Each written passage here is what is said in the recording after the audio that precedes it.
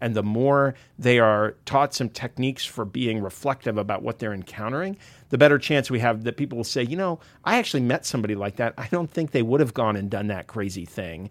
And then we have a possibility at least to open up a conversation instead of shut one down.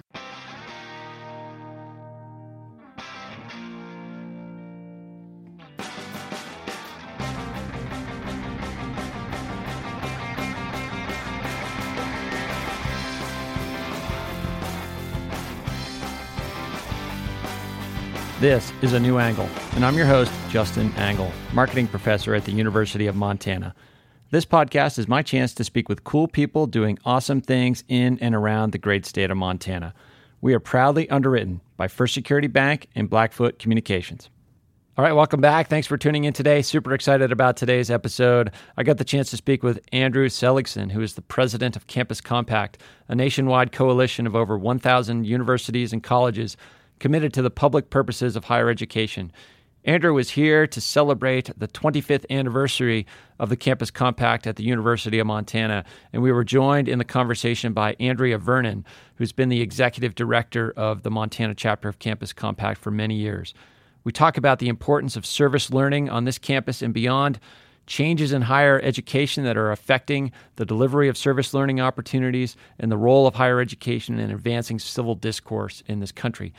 I think it's an important conversation. We touch on a lot of things that are dear to me and I think about daily in my work as a professor here at the University of Montana, and I'm excited to bring you that conversation right now. All right, so we're here today with Andrea Vernon and Andrew Seligsohn from Campus Compact. Guys, thanks for coming on the podcast. Thank you. It's great to be here. Yeah, thanks for having us. So, Andrew, you are the president of the national organization, and you're here to kind of commemorate the 25th anniversary of our Montana chapter. Is chapter the right word? Yeah, we just call them compacts.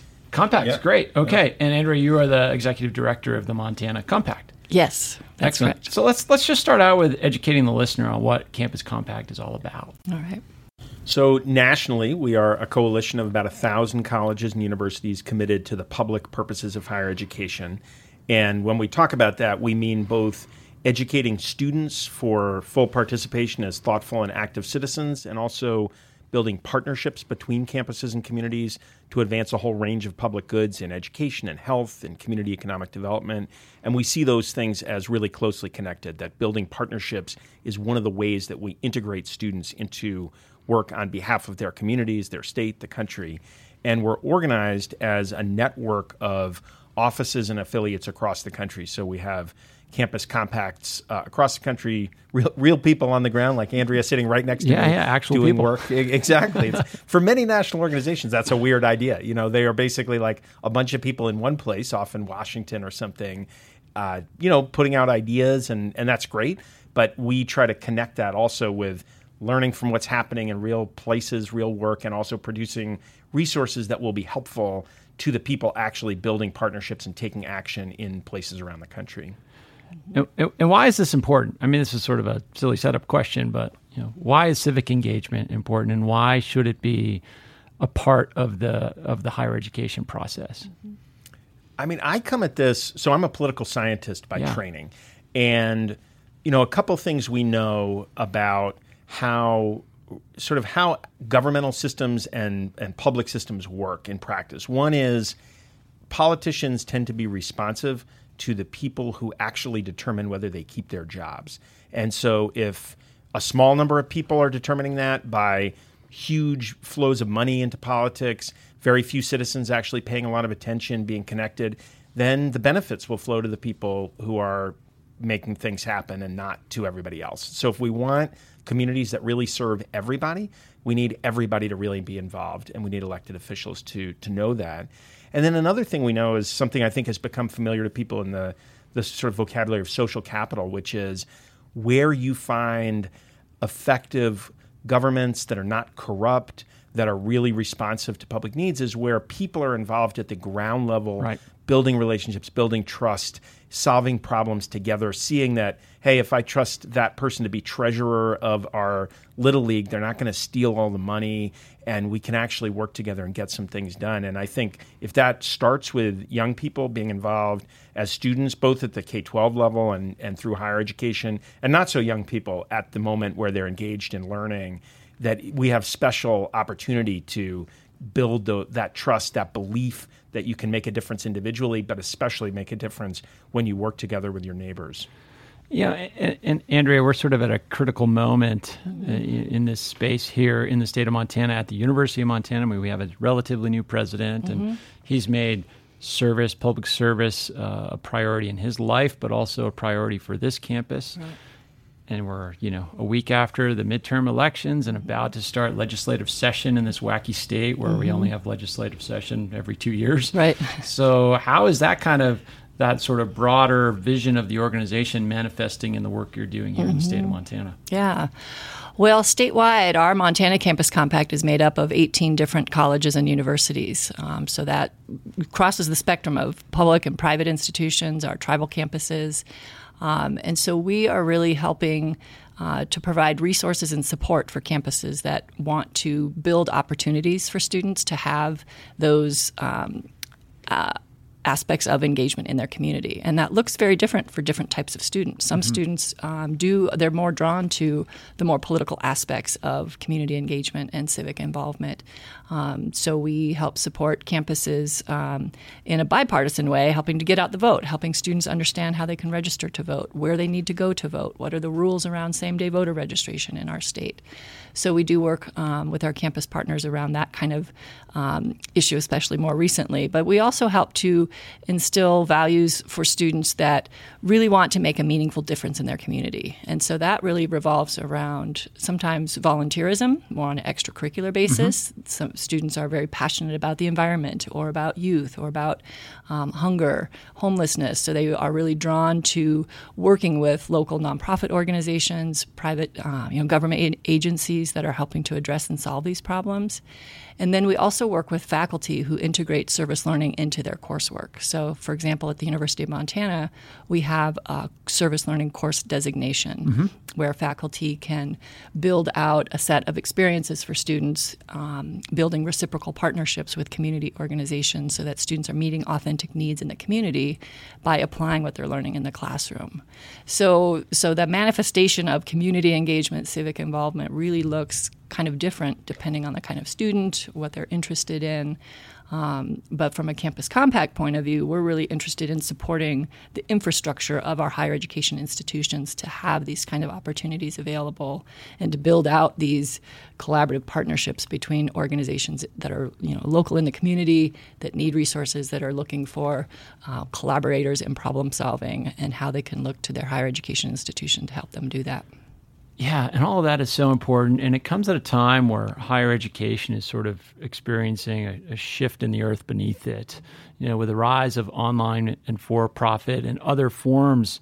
I know one of the core values of Campus Compact and many higher education institutions, particularly University of Montana, is access.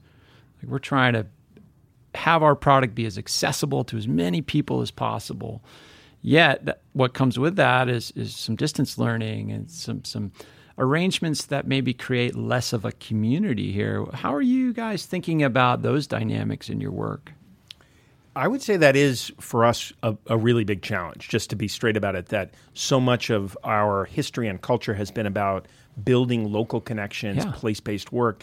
One of the things, so we can talk more about this more generally, but as part of an initiative called Education for Democracy, we are right now building an open educational resources platform for making high-quality teaching and learning materials about democracy available to students and faculty without any charge to them. Okay. And the reason I mention it in this context is one of the ways we're thinking, this is kind of a new direction for us, using technology in different ways to connect people. But one of the opportunities we see here is creating a space where people are using materials. Part of what the Open Educational Resources, or OER, allows is people to kind of create and recreate the materials in the space. It's all licensed under Creative Commons licensing.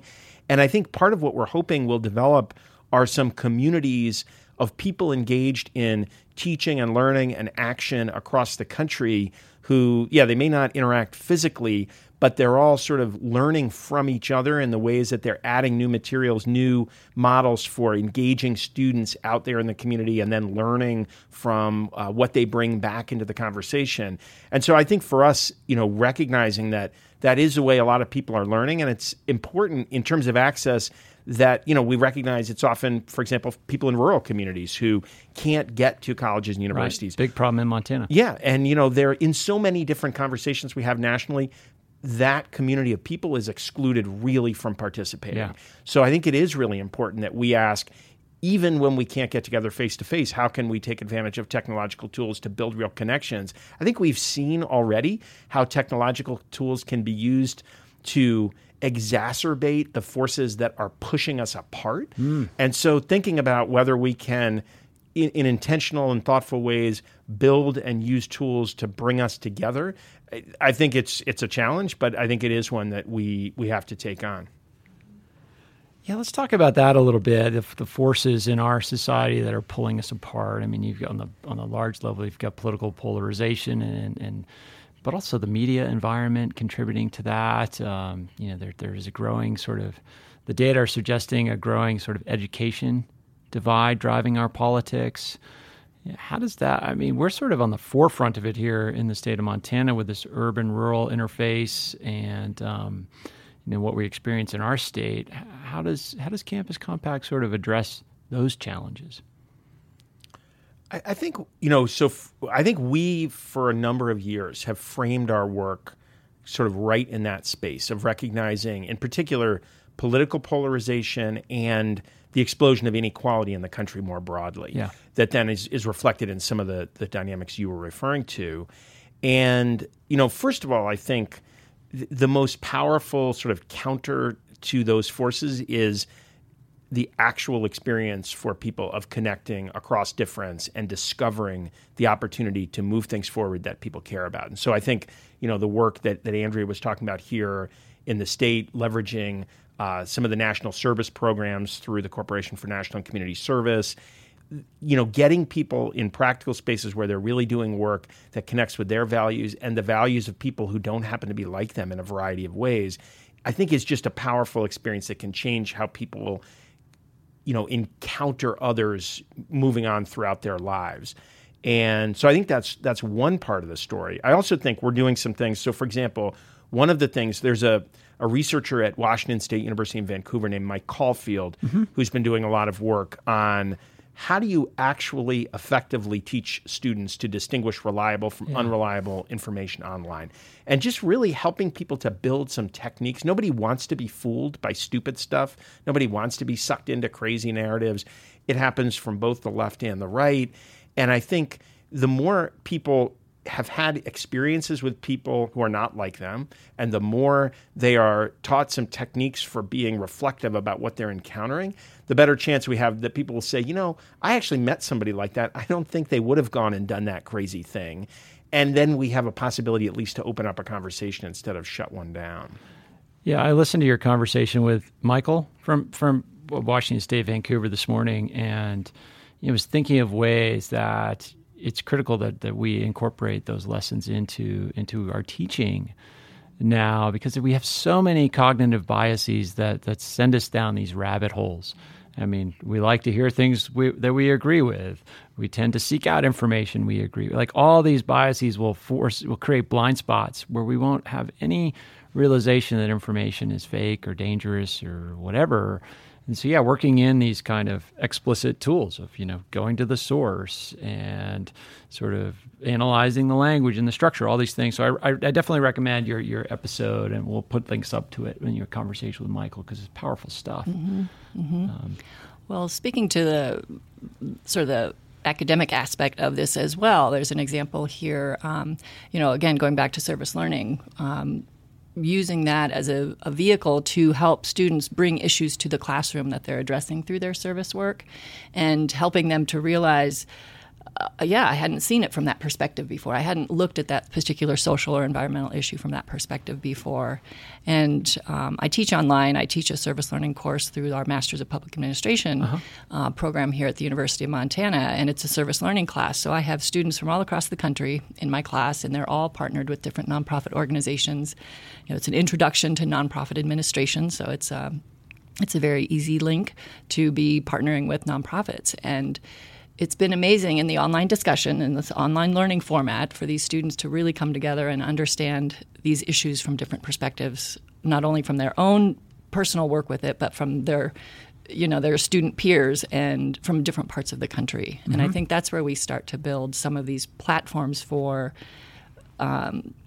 effective dialogue and really starting to bridge some of the gaps between the hype and the noise that we hear, getting through that, digging down to, the basic elements of what this work involves and how we're seeing impact of that work. I think that's a really important piece of this puzzle too, is recognizing that I as an individual person can have impact. My voice can have impact. And, having pathways to plug in and know how I can contribute my voice and my passion to have that impact is really important. So demonstrating and communicating that impact is very valuable in helping to sustain this kind of work, because it can be really draining and difficult. Yeah, and how do you even conceptualize impact? I'm thinking about different ways of measuring it and assessing it. How does that manifest in your work? In our work with Campus Compact statewide, right now we do some evaluation with students who are engaged in volunteerism and service learning to understand how the work impacts them as a student, academically, as well as personally and professionally. So we're kind of looking at those three realms of student development and trying to gauge how effective it is getting exposure to and experience with community problem solving at the base level. How does that help you grow as an individual? How does it help you further solidify your field of study, or perhaps set you on a different path of field of study? Because oftentimes that's true of this kind of work too. And then also the professional networking that occurs when you reach out across your community and start to work with others who are passionate about similar things is really important. Yeah. Do we know much about how either involvement in Campus Compact specifically or civic engagement as a student, how that contributes to your outcomes as a student while you're here, your success rate academically, but more so your likelihood to be retained by the institution and graduate and go on and flourish? Do we know much about that? Yeah, I would say, we actually have a pretty strong body of evidence on the student learning outcomes from service learning, community-based learning, and they're very positive. So, when we did a project through Campus Compact building a model that integrated service learning and peer mentoring into developmental education courses for community college students. So these are students coming in not at the skill level in math and writing that they need to be to succeed, so they take courses to get them up. So the most vulnerable population in terms of likelihood of sticking with college and persisting. And we saw these very significant gains against a comparison group, students who had this experience. And again, it's about human connection above anything else. Having a peer mentor and connecting that with service learning, where, as Andrea was just saying, students could see how their own learning enabled them to do things that they valued, helping their own communities, making a difference with populations that they became connected to. And so that's consistent with a whole body of literature on persistence and academic outcomes for students. We also there have been some studies of alumni who've been significantly engaged in both dialogue experiences as students, other kinds of civic experiences. And again, these effects persist, that folks feel more able to make a difference in their communities, more committed to doing that. So on the impact for students, there's a lot of evidence. There's more to be said about the evidence of the impact for communities. That is, I'd say we have less evidence, but it's building. So there's been an effort through an organization called the Democracy Collaborative. They built something called the Anchor Indicators Project. So the vocabulary is about thinking of colleges and universities as anchors in their community. They're not offshoring. They're not going somewhere else. And they have also been able to show that when institutions are really focused on contributing to kind of moving the needle on some important social indicators for a city, that you can measure that progress and you can see progress. And along with an organization called the Coalition of Urban and Metropolitan Universities, they're now sort of building out that work to include more institutions and really try to build up the evidentiary base, not just to show that it's really good, but also to learn what practices make the most difference and how can we as institutions in higher education get better at being partners to actually achieve, again, improvements in educational attainment for the whole city or the whole region, or whatever else that we're working on. And when you're talking about community, it makes me think about some of the challenges facing many universities, but particularly challenging here at the University of Montana, is how best to serve, for lack of a better term, the non-traditional student. I mean, we've got students that maybe are deeply ingrained in their own community and sort of have to figure out how to get involved in the University of Montana community. We got students that are running away from their community, coming here to create change in their life, and anything in between. That's a big part of our student body here, and how responsive to the outreach efforts of Campus Compact have non-traditional students been here at the University of Montana? Yeah, I would say we've had success with that, but we also have challenges. Yeah, absolutely. Because there's a lot of demands on our time these days for all of us. And so, again, trying to really capture the essence of what motivates people and what they're passionate about is really what we try to help them then see. Here's how that can manifest, or here's how that can connect in different ways in this community in Missoula. In Missoula, we have a plethora of different nonprofit organizations serving a wide variety of needs. So like 1,200 nonprofits in Missoula? Yeah, well, not quite that many, but yes, we do have a lot. And so part of it is just, helping students see that this doesn't have to be something separate from who they already are and what they're already interested in doing. Sometimes it's helping to create those pathways and those connections, and exposing them to opportunities. Again, there's so much, we're on information overload 24/7. So how do we, get in between some of that to help people realize this is something that is meaningful to them? So we continue to innovate in that area and try to appeal to, different aspects of how people are paying attention to this kind of work and how it connects to them personally. A New Angle is underwritten by First Security Bank and Blackfoot Communications, two cool companies doing awesome things all over Montana. Hey, this is Ryan Tutel of ESPN Radio in Missoula, and you're listening to A New Angle. So what are some of the best examples of sorts of events or engagements that you just know will get students excited? University of Montana students, I've been doing this work a long time here for 25 years. And historically and today, students are very motivated to get involved with youth programs. We have a lot of great after-school programs here in Missoula. We have amazing,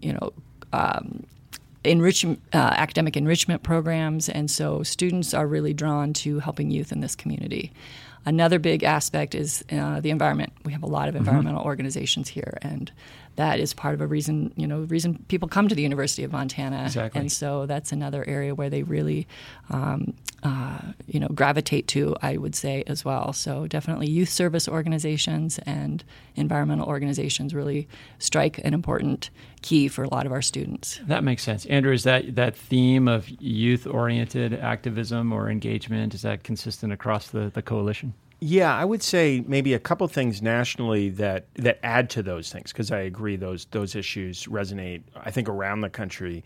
I do think we've seen a real uptick in students who are interested in political engagement in a nonpartisan way. There's just been an upsurge of interest in students in increasing voter participation among students. And we've seen a lot of student-led efforts, some of them taking the shape of things like competitions within some of the athletic conferences and other kinds of efforts that have really grabbed students' attention. I think there's an interest in saying this is not about one party or the other. We just think that students should be at the table, and we want to make sure they are. So that's been exciting to see.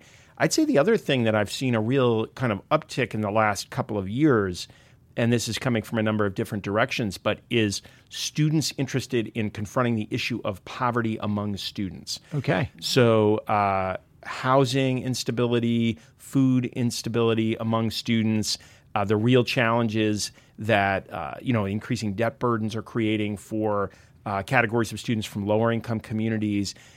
I've seen students taking that on in a really interesting way and wanting to be part of the solution to make their own university and college communities places that are really supportive and accessible for everyone. Some of them acting based on their own personal experiences, others having seen friends facing challenges.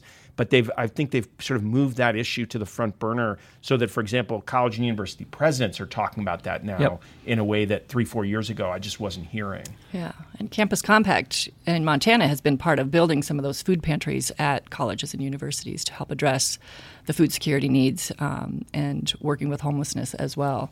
So we work for the day where these are not issues in our population or for our student population. But for now, they are real needs that really impact students' ability to persist and retain and be successful. So I think, I would definitely agree, Andrew, that those are big issues nationally and here in Montana, too. Well, it's really heartening to know that those are issues that students are taking to heart and getting particularly passionate about supporting other students within their communities. Also makes me think, Andrew, that, in your role at Campus Compact, you probably bring to the table some notion of what the principles of civic engagement are. But it occurs to me you have to also have your ear to the ground and figuring out, what do students think it is? What does it mean to them? How do we create meaningful engagement opportunities that meet the needs of students while also sort of educating them on some of the broader principles? Yeah, I think, so our field, insofar as it's a field, but this world of higher education, community engagement, civic engagement, is one of, as with many academic areas or whatever, tons of discussion of vocabulary. Yeah. Like how should we talk about this? What do we mean by this? Right? Service learning, civic learning, et cetera, civic engagement, community, whatever. And I think one of the interesting things is, yes, students speak their own languages, and either we figure out ways to listen and learn from those and connect those with things that we have good reasons for thinking are important, or we're just kind of off on the side. And my sense is that, for example, students right now are more focused on, I would say, action than service as a vocabulary that motivates them. So a lot of service is action. It's about serving your community in ways that are about taking action to make it better, to make it more inclusive, to make it more sustainable, to in whatever way have it live up to its own ideals. But I think students, the language, they want to see themselves as agents of positive change, whether it's by building small entrepreneurial organizations, whether it's by bringing together lots and lots of people to push on an issue. And I think part of our job is to grab up that energy and help students see how doing the practical work, the very hard work sometimes, slow work of building relationships, of connecting with people who are not all like you, but who might share some interests and share a vision with you, that all that stuff is about action that'll be sustainable in the long run. But I do think, yes, it's a lot of it is hearing from them and seeing, what is motivating them to get up and get out and do things. And again, I think we have a lot of evidence that there's a kind of rising tide of student engagement right now that we either catch and turn into something big, or, we stand on the sidelines and they do their own thing.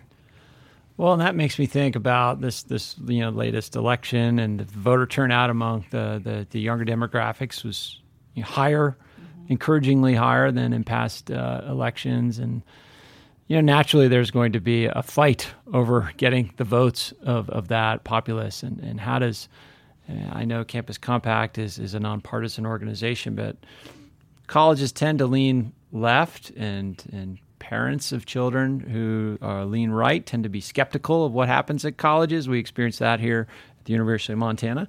And how do you kind of view Compact and the opportunities and experiences you facilitate in navigating that politically fraught waters?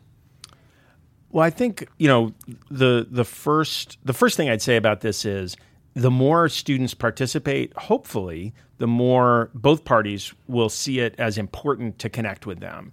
And so, I think that's one of the positive things of their getting into the game, that they won't be ignored, that their interests. Sure. But again, that hopefully, just as with other issues, we're in the best position when both of our political parties are making different kinds of proposals about how to solve these problems. Yeah. That's what we start to see with the issues that students are facing.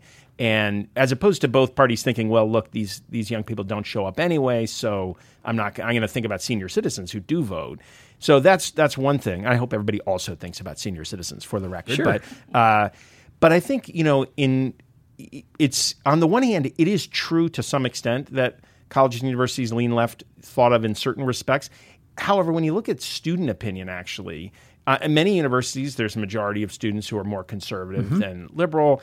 It tends to be much more evenly distributed, even across, especially when you look at opinions on issues as opposed to which party do you like better. Yeah. And so I think that's part of it is we have a ton of students in America, for example, who are suspicious of the idea that large government programs are a solution to their problems. And that is historically a conservative position that the Republican Party has argued for. I think there's a huge opportunity for the Republican Party to connect with the sort of libertarian spirit among young people. Again, there's a real sort of entrepreneurship is a very positive word, I think, among young people. It certainly is here. Yeah. I mean, I see that in many, many places. And so even whether it's business entrepreneurship or social entrepreneurship, I think young people often think, look, if we want to deal with some of these issues, let's not start with a big government program. Let's start with experiments led by real people in real places based on their own motivation and kind of scaring up some resources and getting started. And again, that's a small government perspective that there's no particular reason that these are not accessible to the Republican Party as voters. So I think from our perspective, on the one hand, getting them to think about participation as important will help drive that dynamic. The other part of it is really focusing on building the skills of dialogue, deliberation, listening across difference. I think one thing I would hope every college student would graduate thinking about is the fact that they've learned things from people who they didn't start out already in agreement with. I would hope that's a basic experience of college, coming from professors, coming from things they read, coming from interactions with other students. And that's consistent with our values, just educational values in general, and opening people up. And again, certainly I know of many individual examples of students who've moved right during college or moved left, or in many cases just ended up with some mix of views that isn't as neatly boxed up and packaged as one view or the other. And all of those things are successes if they're grounded in thoughtful reflection on new evidence. So I think higher education has an opportunity to say that's what we are about. And again, I think if both parties see opportunities with students, that will be allowed to play out. Absolutely. It makes me think about our conversation a couple months ago with Larry Summers was on campus, and he talked a lot about comfort. And the role of a university, the job of a university is to put students in situations where they're not comfortable. And to your point, Andrew, about creating new perspectives and getting people to see things from other people's perspective and to just be exposed to a whole slate of ideas is central to exactly what we're doing here. Yeah. The only qualifier I would maybe make to that view, because I think that gets mixed up with a lot of debates we're having about a bunch of different things. Yeah, it does. It does. And the one thing I'd say is I always saw it, so like when I'm in the classroom, I want students to feel comfortable as human beings. Sure. To know that they're respected, that their right to be there is never questioned, that their basic human dignity is assumed. But then to be intellectually uncomfortable and to confront ideas that shake their positions. And I think sometimes we mix those things together, that efforts to get us all to agree that everybody has equal right to be at the table and basic human dignity get mixed up with the idea that we should protect students from views that are uncomfortable. And I think we should just be clear about those are two different things, and we can value comfort in one domain and discomfort in the other. Absolutely. Yeah, and being able to create situations that kind of respect those distinctions is critical. Yeah. So I'd like to, one, you guys have a busy day here. You're presenting to the Board of Regents later today, and you got all sorts of celebrations around the 25th anniversary of Campus Compact here in Montana. But I'd love to close with a little bit of a personal angle. Andrew, I did some reading about your background. You were tenured faculty member at Hartwick College, and when you made the leap to sort of get into this line of work, and this notion between, should you study something or should you do something, kind of came up as a theme. And so can you talk about your decision to sort of step off the academic treadmill and take this more of a leadership role and this service orientation? Yeah. For me, I think I had experienced, since I made the decision to go to graduate school and pursue the academic track, this just a kind of duality or a divide in my own life. Yeah. That I was volunteering for organizations that I cared about. I was involved in political campaigns and other ways in my community. And that was the reason that I was motivated to study political science in the first place. But I found that it was sometimes hard to get the political science stuff to connect back. Yep. And so partly for that reason, and also just partly because I started to discover that it was a really powerful way of engaging students in learning about politics, I started in my own teaching to bring students out into the world. And I one of the most fun and also important learning experiences for me was a project where some colleagues and I took students to Manchester, New Hampshire for the month leading up to the 2004 New Hampshire primary, and just seeing the thing that was most palpable for me was the fact that every night when students would come back from working on campaigns, we would do seminars in the morning, and then they would work on campaigns. We would then go and sort of chase down the candidates at bowling alleys and high school gyms in the evening. We'd come back to where we were staying at night, and the students would just want to keep talking about it. And again, it was not lining up according to traditional partisan lines or anything else. They would argue about the candidates. They would argue about issues. They would argue about strategy.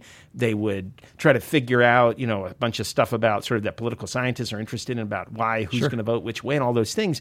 And it was just, it was fantastic. And so for me, I started to see, and then it was like almost accidentally I discovered there was this whole world of people. Like I was kind of making this stuff up. And then I realized, there's big bodies of research about how to do this well. Yeah. There are organizations that support it.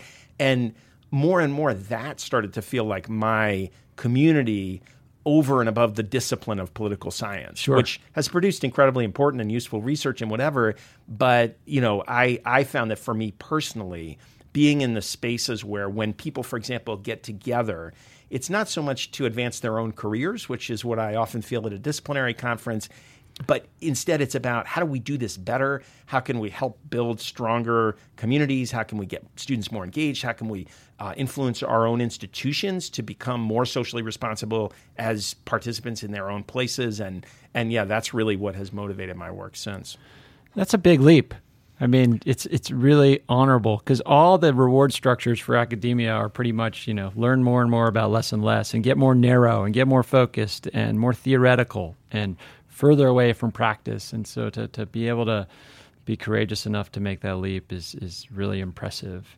And Andrea, how have you wrestled with that? You're executive director of Campus Compact here, but you're also active in the classroom. And how does that balance with your kind of your experience as a PhD student and the incentives that were lined out before you then? Yeah, for me, it's always been about sort of this power of transformation through experiential education. And that was apparent to me very early on in my academic career of recognizing that I learn best by doing. That's, Dewey's theory. And, seeing that play out in my own life and then having the opportunity to connect with my academic world and my professional world of seeing how I can impact other students in that same way. Yeah. And seeing that transformation of those students is what really enriches me personally, professionally. And so I feel like I have the best of both worlds because I do get to work from a practitioner standpoint, but I also have this connection to the classroom as well. And that's been kind of intentional throughout my career.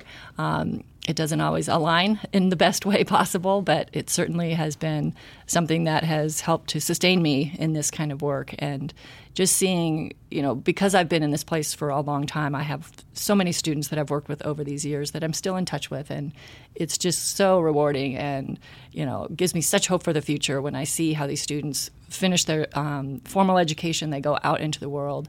They are, these real model citizens in every way of the, every sense of the word, and they're really making deep impact in their communities and in their field of work. And for me, that's just, that's what this work is about. Wonderful. Yeah. So how do we ensure that, 25 years from now, I don't know if I'll be sitting here talking to you and you'll be sitting here talking to me, but 25 years from now, somebody will be celebrating, Campus Compact Montana's 50th anniversary. Right.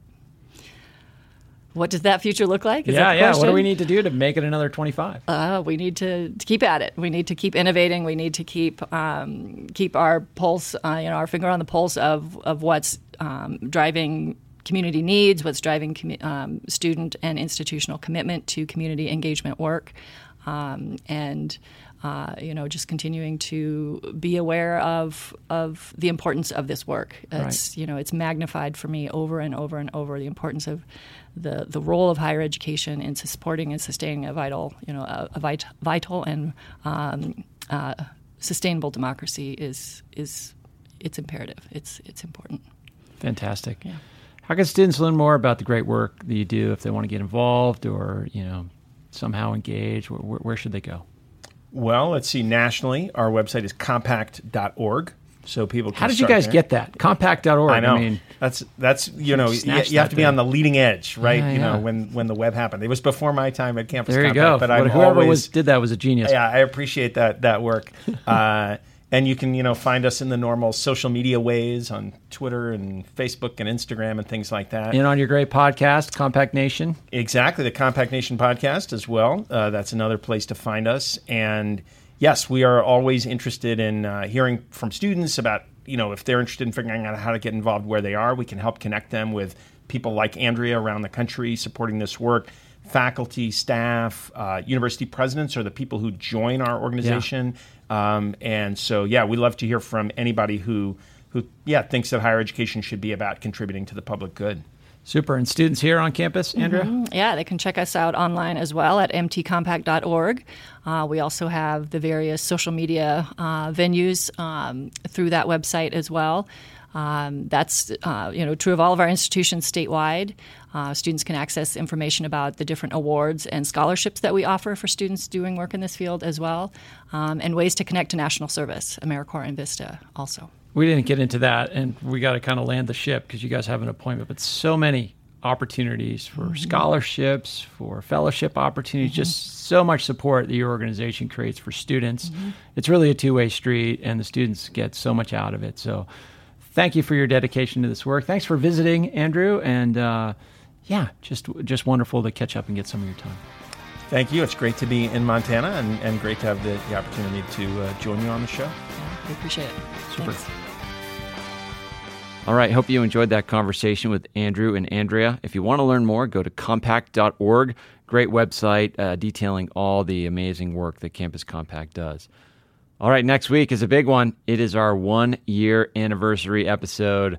We have a special guest. We have a special interviewer and a lot of special things that we're cooking up. So stay tuned for next week. Remember that A New Angle was brought to you by CED, Consolidated Electrical Distributors. By now, you've been listening long enough to know that these guys are big and that they sell pretty much everything electrical you would ever need. But you might not know that they hire a ton of University of Montana students. If you want to learn more about careers at CED, visit cedcareers.com. It's a great website name. Before we go, I want to thank some important peeps. Comzar, Elizabeth Willie, interns, Aspen Runkle, Mason Dow, and Max Gibson. Huge thanks to VTO for the tunes, and finally props to Jeff Meese, our master of all things sound. Before we go, if you have any questions, suggestions, comments, insults, whatever, please email me at anewangle@umontana.edu. Help us spread the word and be sure to use the hashtag #anewangle when you do. Thanks a lot. See you next time.